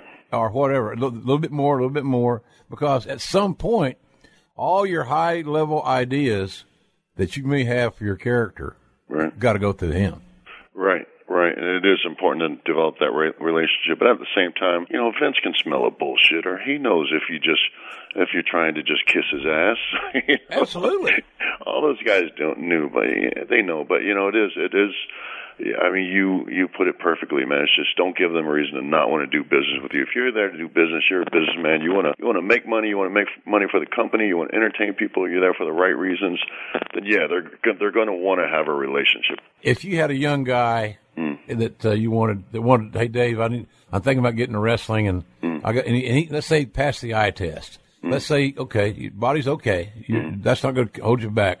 What do you tell them to do? Or do you just, you can't really discourage somebody from trying to live their dream. Right. I can't. I don't have the ability to do that. But what do you tell them? How do I get in wrestling these days, Dave? Well, now, you know, it seems like there's only one way in. It's kind of through the NXT program, and I will be quick to send somebody that way. And if they're lucky enough to make it through the door, I usually just tell them to shut up, listen, pay attention, and work your ass off, because I think that's what they're looking for right off the bat, is just a work ethic. Because it's not something you do. I mean, unless you grew up and you're a legacy and you've been around it your whole life, it's something that's, it's a little unnatural at first. But I think it's also, you got to walk in there. You can't walk in there with a big ego. You just got to check your ego at the door and just be willing to listen and just work your ass off, man. And it's much easier said than done, because it's a hard business, man. It's physical. And those first few months of training they're a nightmare. Yeah, it's soreness and all that stuff. And look, it's all done by design. They know what they're doing. Yeah, and you're not getting, you're not calling in sick. No. You call in sick, you're just, go home, just pack your bags. You're coming to work, you're beat up, you're hurting, you're in pain, but so is everybody else. So you just one of those things you just do and you suck it up. And, you know, I've been there. I've had to go to training. It was embarrassing. You know, I've got trained where I was injured and I was, you know, my back wasn't right and I just couldn't hardly do anything and I just looked bad and felt bad. But I think, you know, right off the bat, initially, they just want to see you grinding, man. They just want to see that you want it. That group of alpha males that you were recruited with was quite a herd of bulls to run with. Yeah. And everybody had a healthy ego to the extent that you didn't want to be the guy that didn't make the drills today. Oh my God, yeah. Especially, you know, if you were that guy too. I mean, you know, the first guy you had calling you was Lesnar. You know, hey, superstar, where are you? Where are you at? It was weird, man, because we were all close, but we were all at the same time very competitive. And, you know, with me being kind of a quiet-natured person, I just had to let my physicality speak for me. You know, I'm not that guy. I'm not, you know, I don't have an aggressive personality. I'm pretty much a passive person, but physically, I'm just competitive. You know, if you put me in there and ask me to run ropes, and I'll just run and hit them with as hard as I can until I fall down. I mean, it's the only thing I know. You know, it's just to work hard. It's how I grew up. It's only psychology I have, man. How was the beginning of your education there? I always enjoyed interacting with those guys, and I still communicate with Danny Davis from time to time. Hey, look, if Danny Davis had been 6'3", he'd have made a fortune in the wrestling business because he was a working fool. Right. He was, and you know what's weird, man? Is you know who I actually picked up. I always try to give him credit for this because he was always there for all the boys, and he was actually such an encyclopedia of wrestling. But it was Nick Dinsmore. I mean, that kid just knew the ins and outs, man. And there wasn't much that he didn't know. So when Danny was in the office dealing with stuff that he was, sometimes I don't think he wanted to be dealing with, you know, something that may have involved a show or the TV show or whatever we were doing, paperwork that he needed to get to the office, which I'm sure he hated. Mm-hmm. You know, Nick was our guy, man. He was our encyclopedia, man. He was, you know, kind of the guy who was always there with the answer. He's running his own little promotion up in South Dakota, I think. Yeah, I'm not surprised by that at all. I follow his wife on Facebook, Dave. Yeah. Does that mean I'm old? I follow his wife on Facebook, and she's the former Mrs. South Dakota. Oh, man. Well, he's done well. An overachiever, isn't he? He has outpunted his coverage. He was another guy that's a very underrated worker. He's got a school, I think. He does a camp up there. So he's a real good guy to go learn fundamentals from. He's a great guy to learn fundamentals from, and I think you know, it's weird. He's definitely underrated, but that's only because he never really got to show everybody what he could do. You know, when he was doing Eugene, he was just stuck to a certain gimmick, and it worked. You know, it was the people loved it, but at the same time, it never really afforded him the opportunity to really show off his skill set, which was, you know, quite lengthy, man. He could do anything. Have you kept up with or just came across your timeline on the Jericho-Kenny Omega match that they started on Twitter building? Everybody thought it might be a shoot, which is laughable. And, you know, you dudes ain't going to waste your time pissing on each other on Twitter. Right. If they had some money somewhere. Right. You know, it's you know, I actually, so, you know, last time I went back, they didn't really, there was certain weeks where they just had no idea what they wanted to do with me. I was just back. They didn't have a plan. So they actually had Ziggler tweet out something like calling me out one night. And that was how they built the program, which I was not happy about. But we threw together a match. But yeah, that's just such a waste of time, man. That's just not, you're not telling a story, man. That's what I mean. But that's the way the business has changed, I guess. But big time. They're going to be a main event, the Wrestle Kingdom show in the Tokyo Dome on January 4th, the biggest event of the year for New Japan. And that angle, quote unquote, was created on Twitter. Wow. And maybe Instagram, but social media certainly, where, you know, Omega's talking about, I think I even used the line on some commentary, you know, Kenny Omega may be the greatest wrestler to ever come from Winnipeg.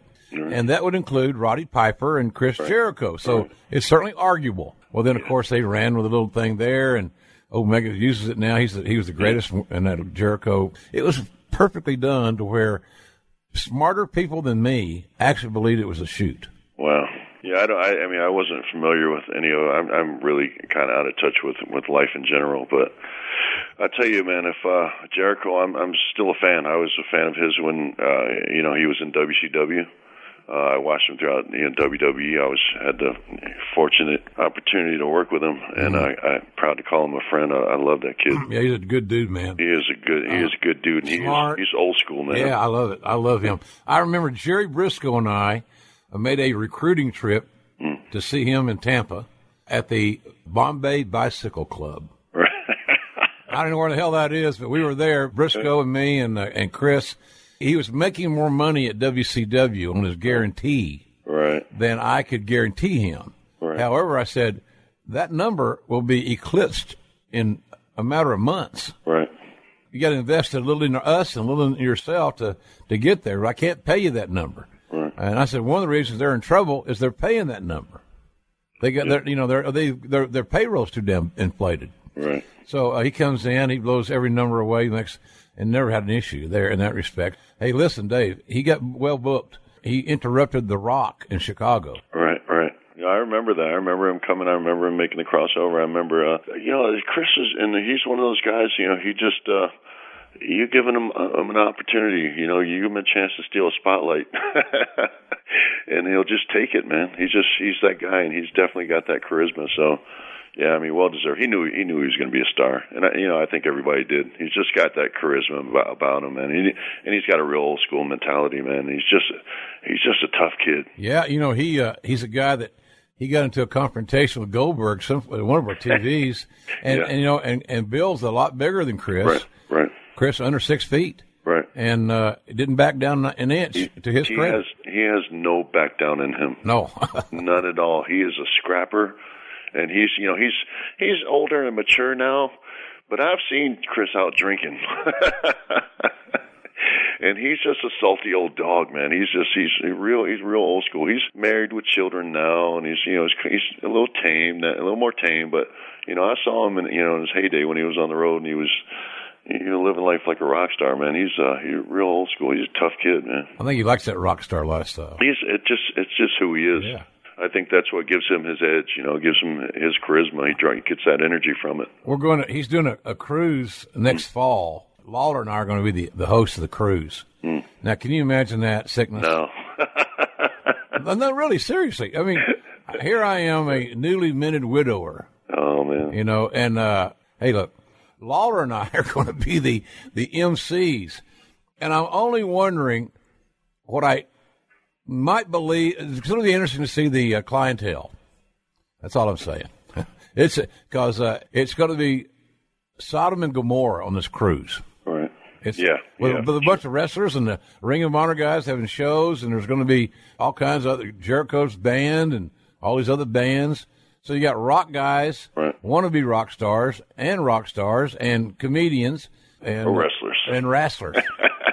Jesus, how could you miss that? It sounds like a good time. You got to throw in a NASCAR driver in there somewhere. We got to find that guy just to make it. I'm with you. I want to ask you: do you have any chance to cross paths with the Rock? No, I haven't talked to him in a while. I talked to him a while back because there was some mention of me joining one of the Fast and Furious films, and I called him and I wanted to get his opinion on it because I always thought, and I always think along the lines of professional wrestling. Like I always thought he and I in a film would be smart booking. Me too. I thought it's an easy sell, and I wondered if we did for our first time on film together, if we did a franchise that was already established, if it would take away from that, and I wanted his opinion on that. He didn't seem to think so, but he's always been very good to me, even from day one. It was even early in my career. I had come in and I was riding with Devon at first, so I would go and dress. A lot of the vets, they dress in the TV locker room, not the regular locker room. Right. So I was riding with Devon, so Devon told me to come on with him, and so I was in the TV locker room, and I put all my stuff in Rocky's locker. And he came back and he said, "Whose stuff is this?" And I said, "I'm sorry, it's mine." And he already had the locker. He had stuff in there, and he said, "Well, you don't mind if we share a locker?" And I was like, "No." But I thought he was going to ream me, but he was just always that good to me, man. He was that gracious to me, and I think a lot of it had to do because I broke in with his family. Yeah. But he was just always good to me. And the same when I brought up the film thing, he was just very gracious, and he said, he'd love to do a film with me. We're just waiting, I guess, for the right opportunity. Of course, he's 10 times busier than I am. But hopefully something will come around. But yeah, I do keep in touch with him, and I have picked his brain for advice, and he's given me some really, really solid advice. Sharp guy, Hollywood, whole different animal, man. Yeah. Yep. I really am amazed at his empire. I remember sitting at that little counter, and I think it was Davy, and eating black beans and yellow rice and grilled chicken. Right. And he said, "I'd like to buy you lunch, JR." This is when we were getting ready to sign him. But I only got $7 to my name. And so I was watching Ballers the other night, and lo and behold, it's $7 entertainment. Yeah. Oh, is it really? Yeah. Oh, man, look at this dude. That's great. He hasn't forgotten when my book came out. There's so much of Jan in the book, and she loved rock. And I mean, what woman didn't love rock, for God's sake? What some guys love rock. We all enjoy being around him. That's for sure. That's the thing about the guy. So anyway, when my book came out, he jumped on it, and I told a story on the Colin Cowherd show on Fox TV this story about the $7, and Rock tweeted it out and promoted my book, and for him to do that was maybe on his side it wasn't a big deal, but it was a damn big deal to me. Yeah, because it got me exposure from my product into a lot of places that normally would not have gone. Yeah. Well, he's a good dude, and I don't think this has gone to his head. And I think that's why, when you said, what woman doesn't like him, what man doesn't like him, and I think it's just because he's just a good guy, man. He's just a good dude. What are you working on what's your immediate project? I'm still on, I've been on this film. Well, they're doing 2 back-to-back. I'm still on Avengers. I'm going to wrap up my year with more Avengers. I started doing Avengers in January. But they're filming 2 films back-to-back, so I've just been on it nonstop in and out of Atlanta. So, yeah, I'll wrap up my year with that. I was kidding you earlier about my limited experience and getting paranoid about forgetting my lines. Is there a trick that you have learned? Did you take some classes to be able to retain that information? No, you know what? It's weird, man. It's I've learned that. It's kind of all about who you work with. Sometimes, it's one of those things where you literally have to just learn the lines. If you have them in your head, when you get to set, it may be very conversational and you can change it all up. Some people like to just stay on the page. But I've learned that if you just there's much more time to learn your lines, for one. It's not like an on-the-moment thing where stuff's being handed to you and this is what you got to remember and you got 5 minutes to do it because we're live. You got plenty of time to memorize this stuff. And also, there's always a script supervisor. So if you do miss a line here or there, they will remind you of the line. But I think a lot of times it's just getting the general premise in your head and then making a conversation, and that turns into acting. Again, if you really, they want you to stay on page, you just have multiple opportunities to nail it. So it's just, it's not like live television, where you got it, you say it, it's done, it's over with, man. If you mess it up, you mess it up. You might get hell for it. Hopefully you're not going to nail it, but it's just kind of is what it is. There's just much more opportunity for error, or much more forgiveness for error in film. The one question that was the overwhelming question when we wanted to get questions from our social media sources was, when are you going back to WWE, or would you go back to WWE, or do you want it? It had all to do with you returning to wrestling. Right. And so, I mean, obviously, you got a great career you're doing, but would a one-off WrestleMania-like appearance or something like that even be considered? Yeah, well, that's been the issue for me, man, because it's not like, I've never burnt that bridge, man, and it really is because I still love wrestling, and everybody in the WWE has always been really good to me. I have my gripes with the company, which I'm sure everybody does, but at the same time, I don't ever disrespect the company intentionally. I don't really have any reason to, but also because, I didn't leave there under bad circumstances. I left just because I wanted to pursue other things. I didn't walk out on them. I let my contract run out. They knew I was going to be leaving. So I did business the right way, and I'm really thankful that I did. But the short answer to that is yes, I would love to go back, but the reason I have not gone back is because I don't want to do a one-off. I want to go and I want to wrestle, man. I want to do some house shows, and I want to I want to be a part of the program, and I love it. And the one-off thing, the cheap pop thing, it doesn't do anything for me. So now it's a matter of like scheduling, and if I could go back, and if I happen to get injured, is it going to affect something else? Well, that's the deal. You're very logical, and you're street. You've been street smart for a long time, pal. Yeah. Well, before I was I was schooled in wrestling. Absolutely, I knew that. I knew that. So, but you're right about that deal. Could you schedule it for one? Right.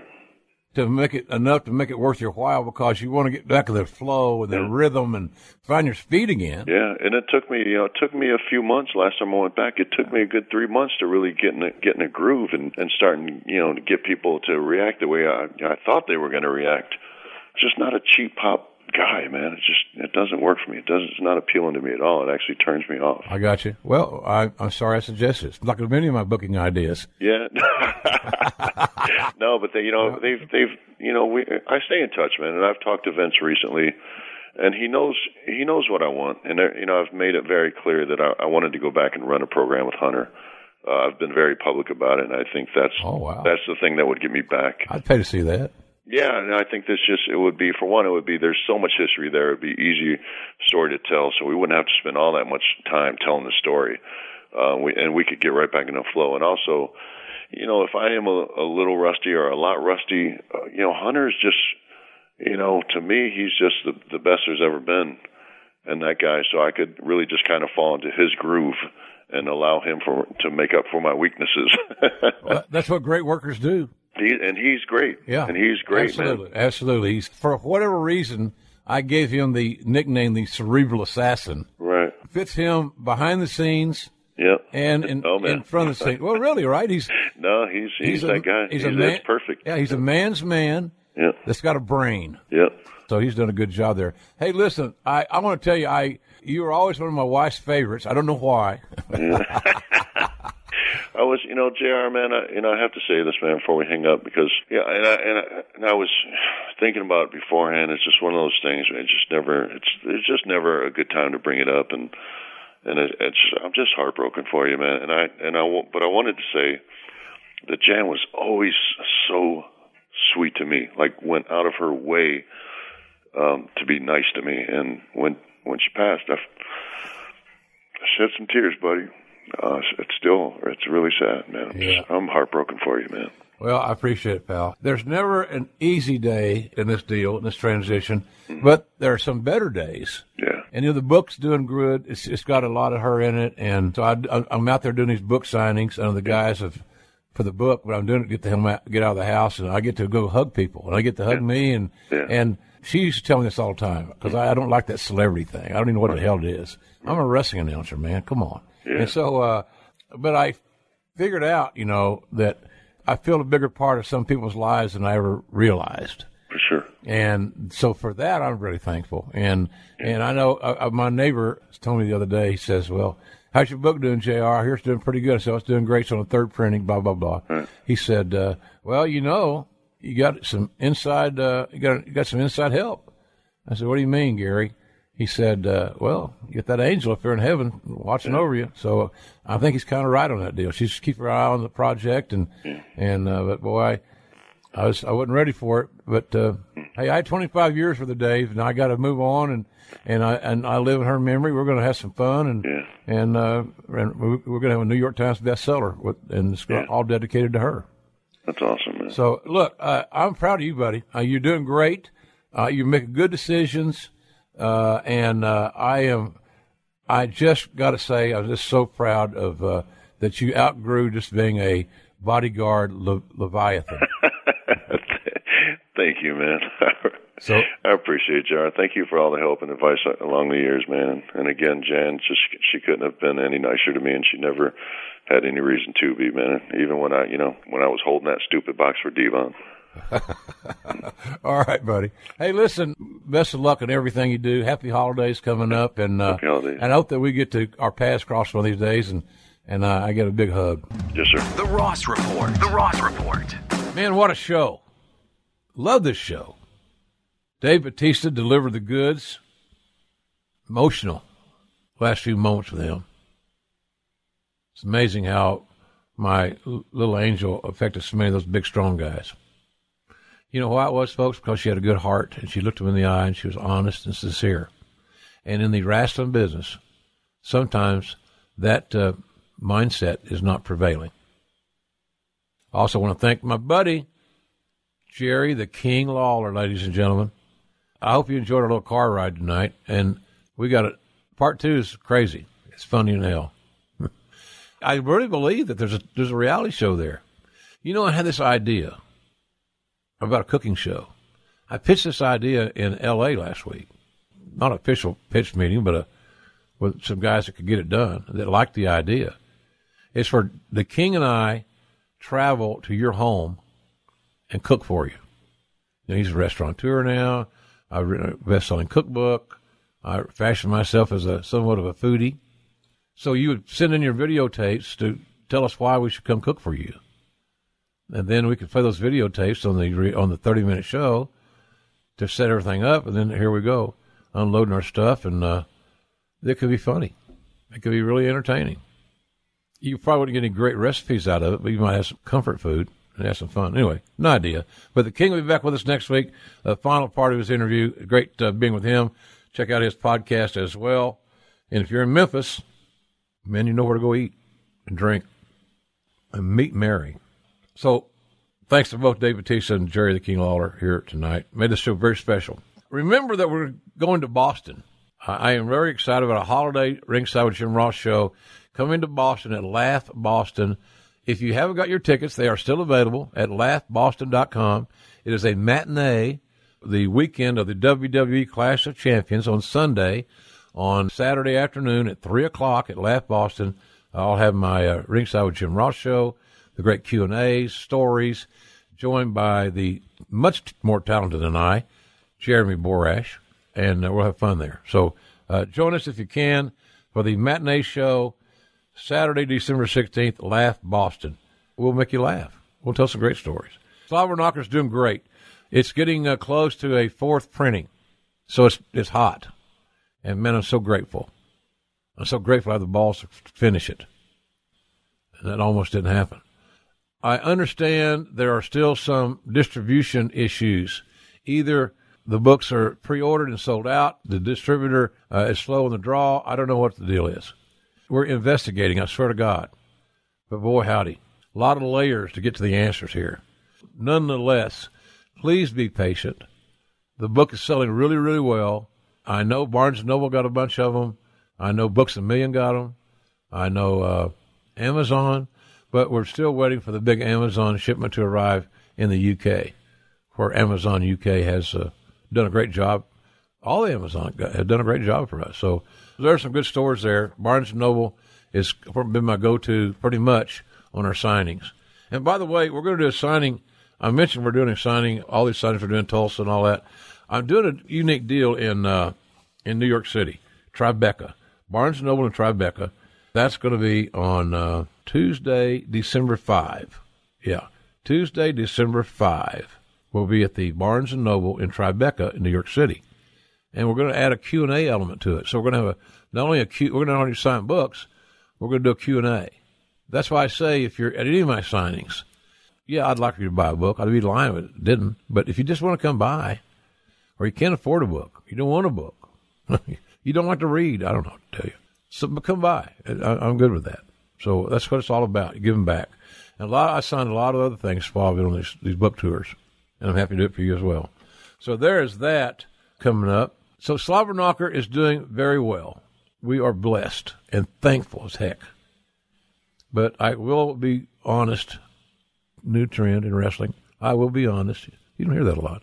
I will be honest when I say that the demand has kicked supply's ass. We're trying. So bear with us, okay? Bear with us. And I also thank you guys that have enjoyed the audio book. Audible.com, Amazon's got it. You can order it off of a Barnes & Noble site. The audio book has really overachieved. I'm really tickled with that. And I didn't want to read it. How about that?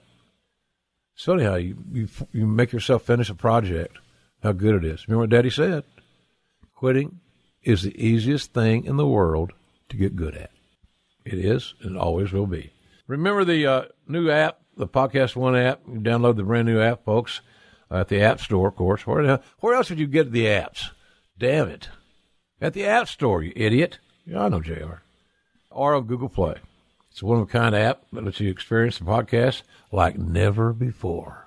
And I appreciate you guys supporting the sponsors big time at podcast1.com. That's a good site for you to check out, podcast1.com. So Steve and Chris got great podcasts along with a lot of other folks there on Podcast One, and support them all. Support them all. Chris got his own network. He's also a cruise master, as you know. ChrisJerichoCruise.com. I'm going on it. The King and I are hosting it. And so get the info at ChrisJerichoCruise.com. Next week here on the show, Jerry the King Lawler Part 2. I think you're going to get a kick out of that. We cover some crazy shit.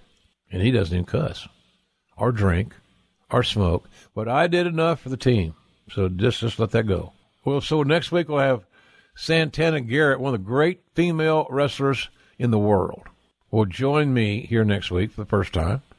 And we'll be talking about her career at a big show she's involved with. MLW's got a big show coming up on the 7th of December in Orlando.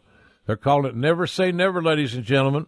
Great broadcast team. Tony Schiavone, Rich Maccini, good guys. Tony has been reborn. He's having a blast.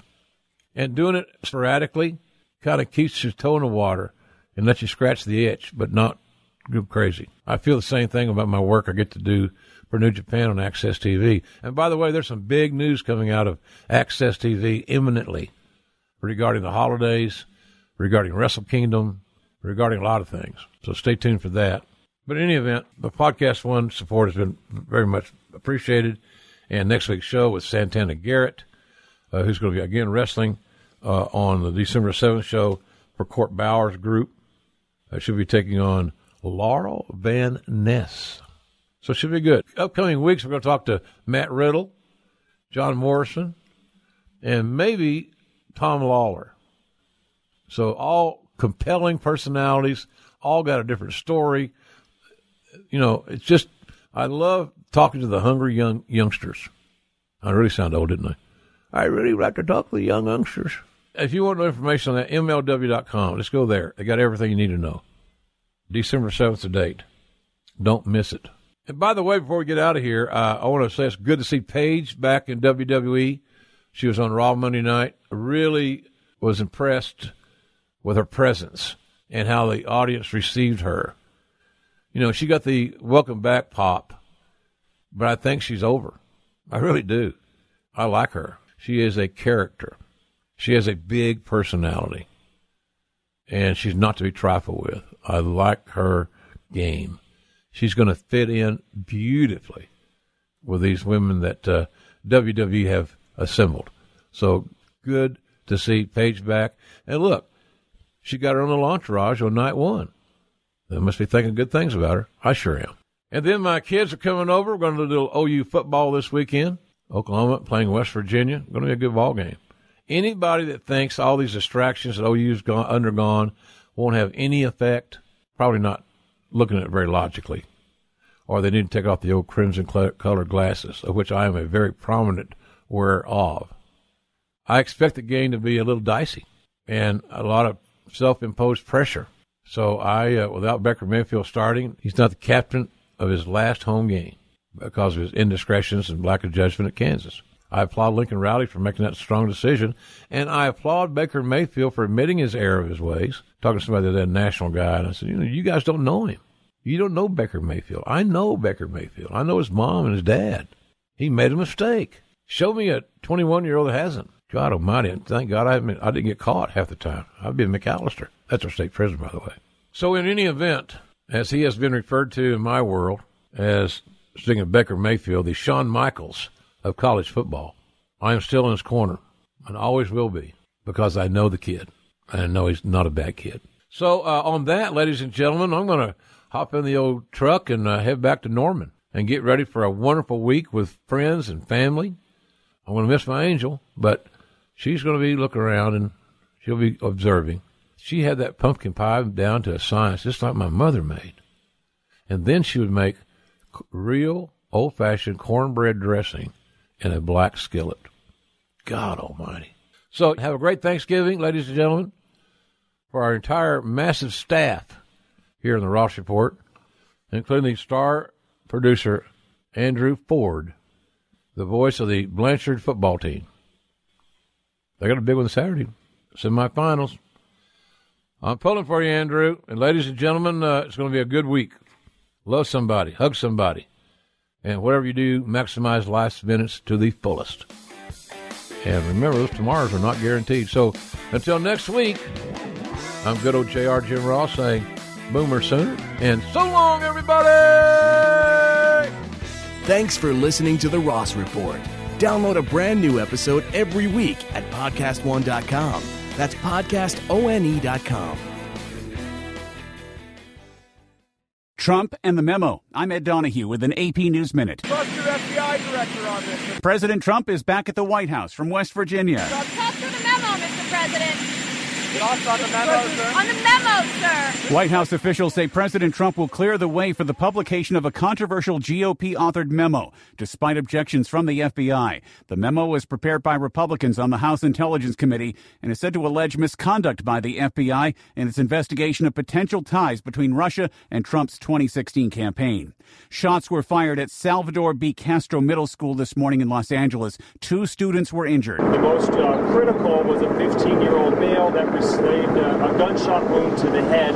However, we're placing him in critical but stable condition. A female student is in custody, and the police chief in Los Angeles says they believe she is 12 years old. Police say a gun has been recovered. Another student, a 15-year-old, is in fair condition. I'm Ed Donahue. John brings his skewed sense of humor. Jeff brings tips to cut strokes off your next round. Together, it's those weekend golf guys. They'll pay a lot of money to PXG and Titleist and Callaway and on and on and on, right? How many yards do you think you're going to pick up with that extra driver? I think I can get an extra 5 to 10. What if I give you 15 to 20? You pay me more. Jeff Smith teaches on a sliding scale. Those weekend golf guys, the podcast, part of the Believe Network. Just search BLEAV on YouTube or wherever you listen.